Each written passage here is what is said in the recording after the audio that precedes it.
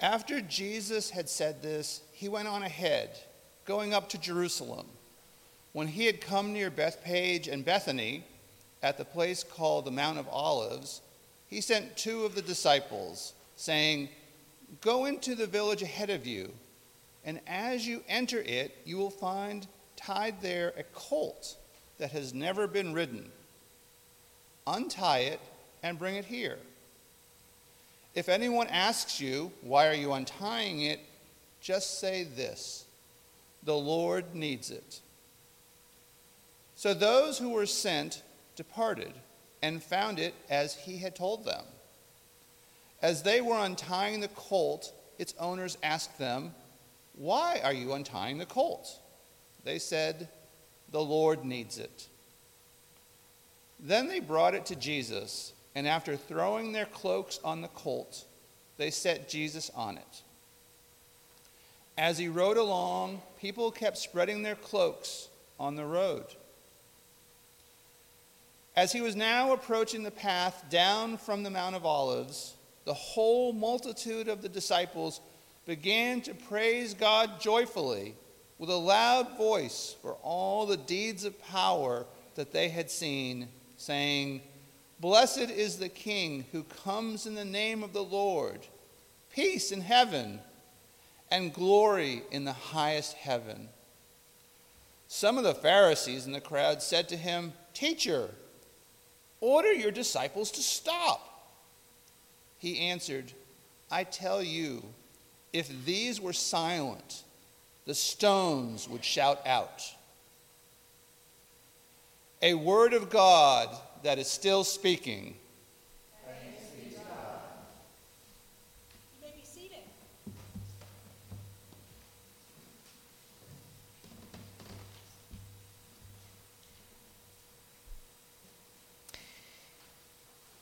This morning, let us be in prayer to the words of my beloved mentor, Steve Garnis Holmes, as he reflects on this Palm Sunday passage, offering this prayer.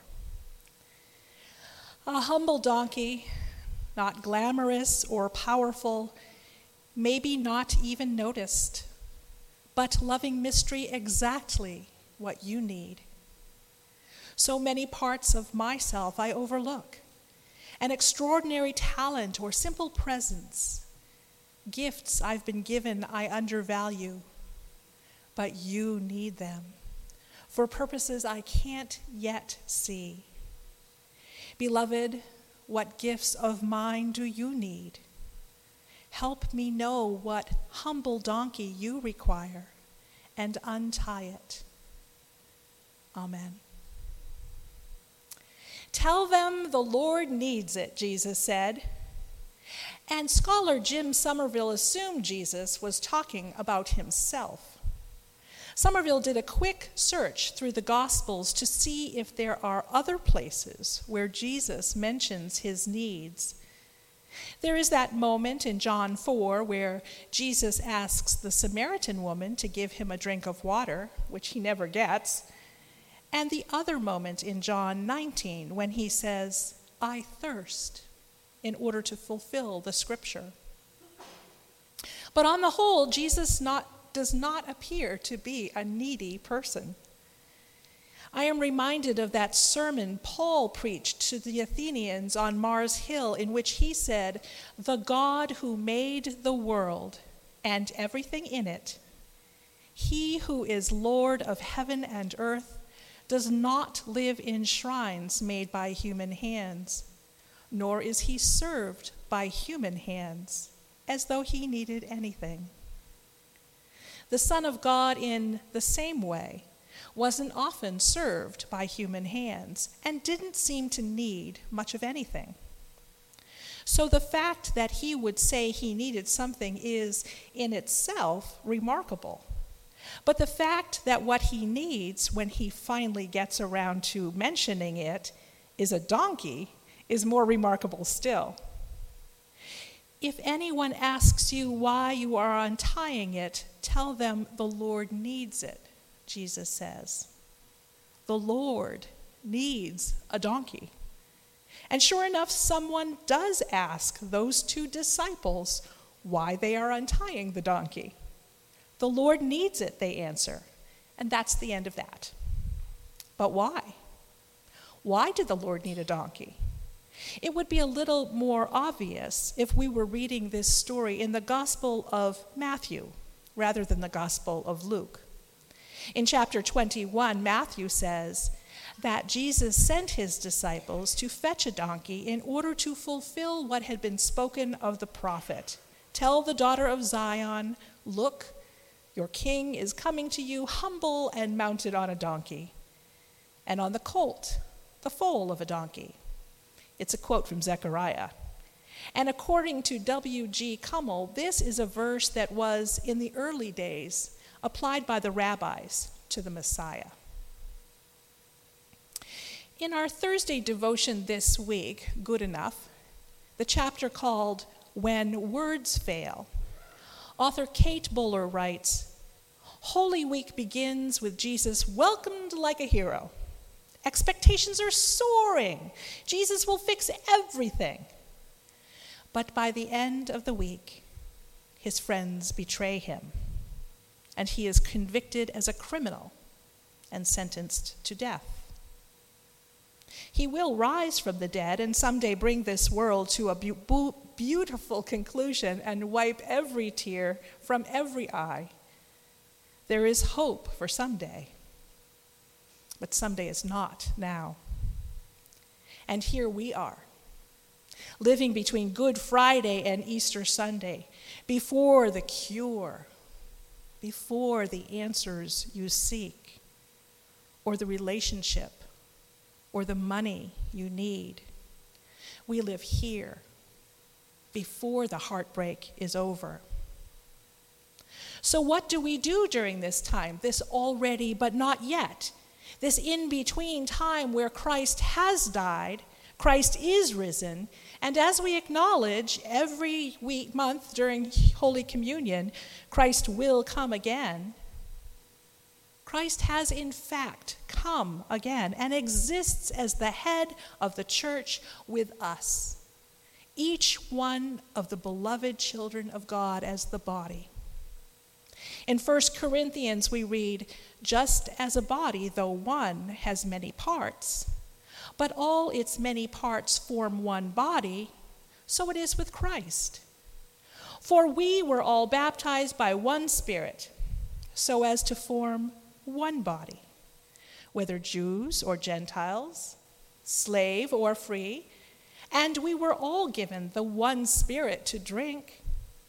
Even so, the body is not made up of one part, but of many. Now, if the foot should say, because I am not a hand, I do not belong to the body, it would not for that reason stop being part of the body. And if the ear should say, because I am not an eye, I do not belong to the body, it would not for that reason stop being a part of the body. If the whole body were an eye, where would the sense of hearing be? If the whole body were an ear, where would the sense of smell be? But in fact, God has placed the parts of the body, every one of them, just as God wanted them to be. If they were all one part, apart from each other, where would the body be?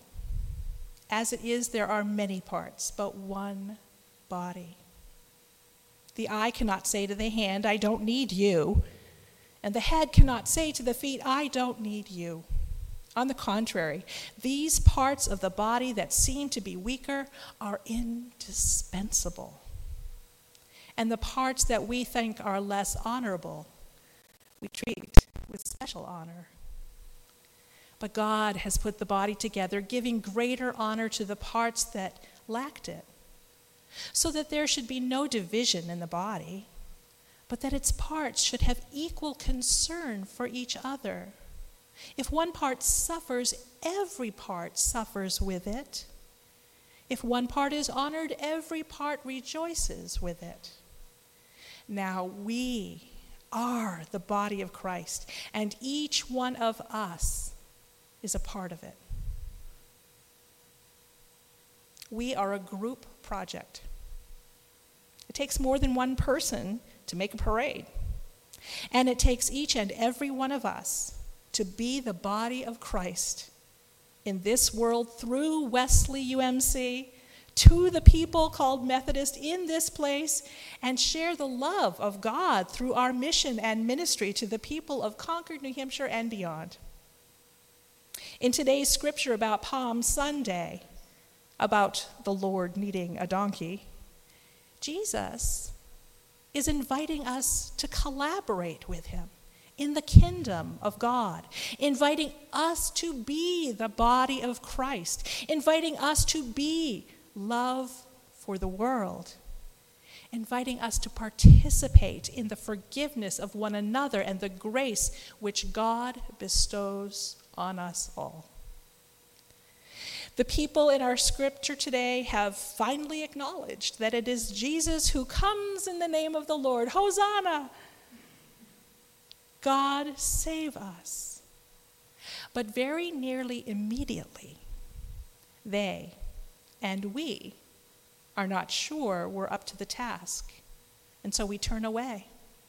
We turn inward and ask, what can you do for me? What can the church do for me? What can God do for me? Too often we fail to rise to Jesus' invitation to collaborate, to love others more than we love ourselves.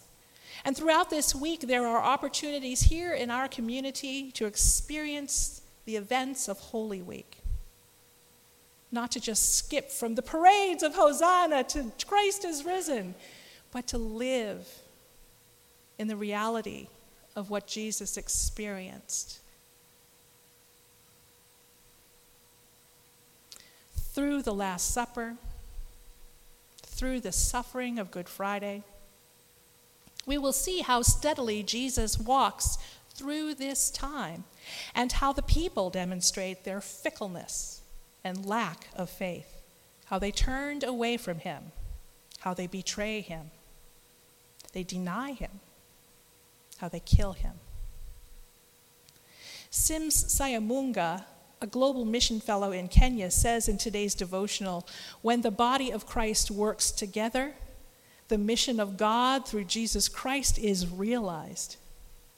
The question we should ask ourselves today is, when the Master wants to use what we have in terms of our gifts, are we willing to submit like the owners of the colt? Or will we answer, I'm not qualified enough, I won't work with him, and so on. God is not looking for the qualified, but God qualifies those whom God has called.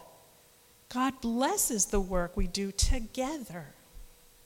How often do we today in this church fail to act together as one integrated body of Christ, of love? How often does the one of us say to the other, I don't need you, on a daily basis? And we are the worse for it. God's vision for a world of peace is the worse for it. When we fail to understand and implement our integration as one body. When we fail to love each other as God has loved us unconditionally and full of forgiveness. This week, as we journey from the parade of joy and gratitude to the crucifixion of the one called Savior, let us remember that even when we cannot praise God and cooperate in the mission of peace, as the group project that God has called us to be, has intended us to be, the rest of creation can. And hear that in this final prayer. This is also from Steve Garnis Holmes. They do shout out. All creation cries out in praise of love. All creation defies the threats of tyrants and the certainty of merchants, shouts out for fragile beauty and the giving of life. The forests cry out, the rivers cry out, the stones do cry out. The stones in the walls separating the rich from the poor. The stones carved with cruel laws. The stones piled up ready for the next heretic. The stones desecrated by greed-spilled oil. Your brother's blood cries out to God from the ground. The stones cry out. All creation cries out in praise of love, in defiance of injustice, in mourning for our violence. Listen to the cries. Listen to what the earth, even as we wave our palms, cries out. Listen to the stones. Thanks be to God for this indescribable gift. Amen.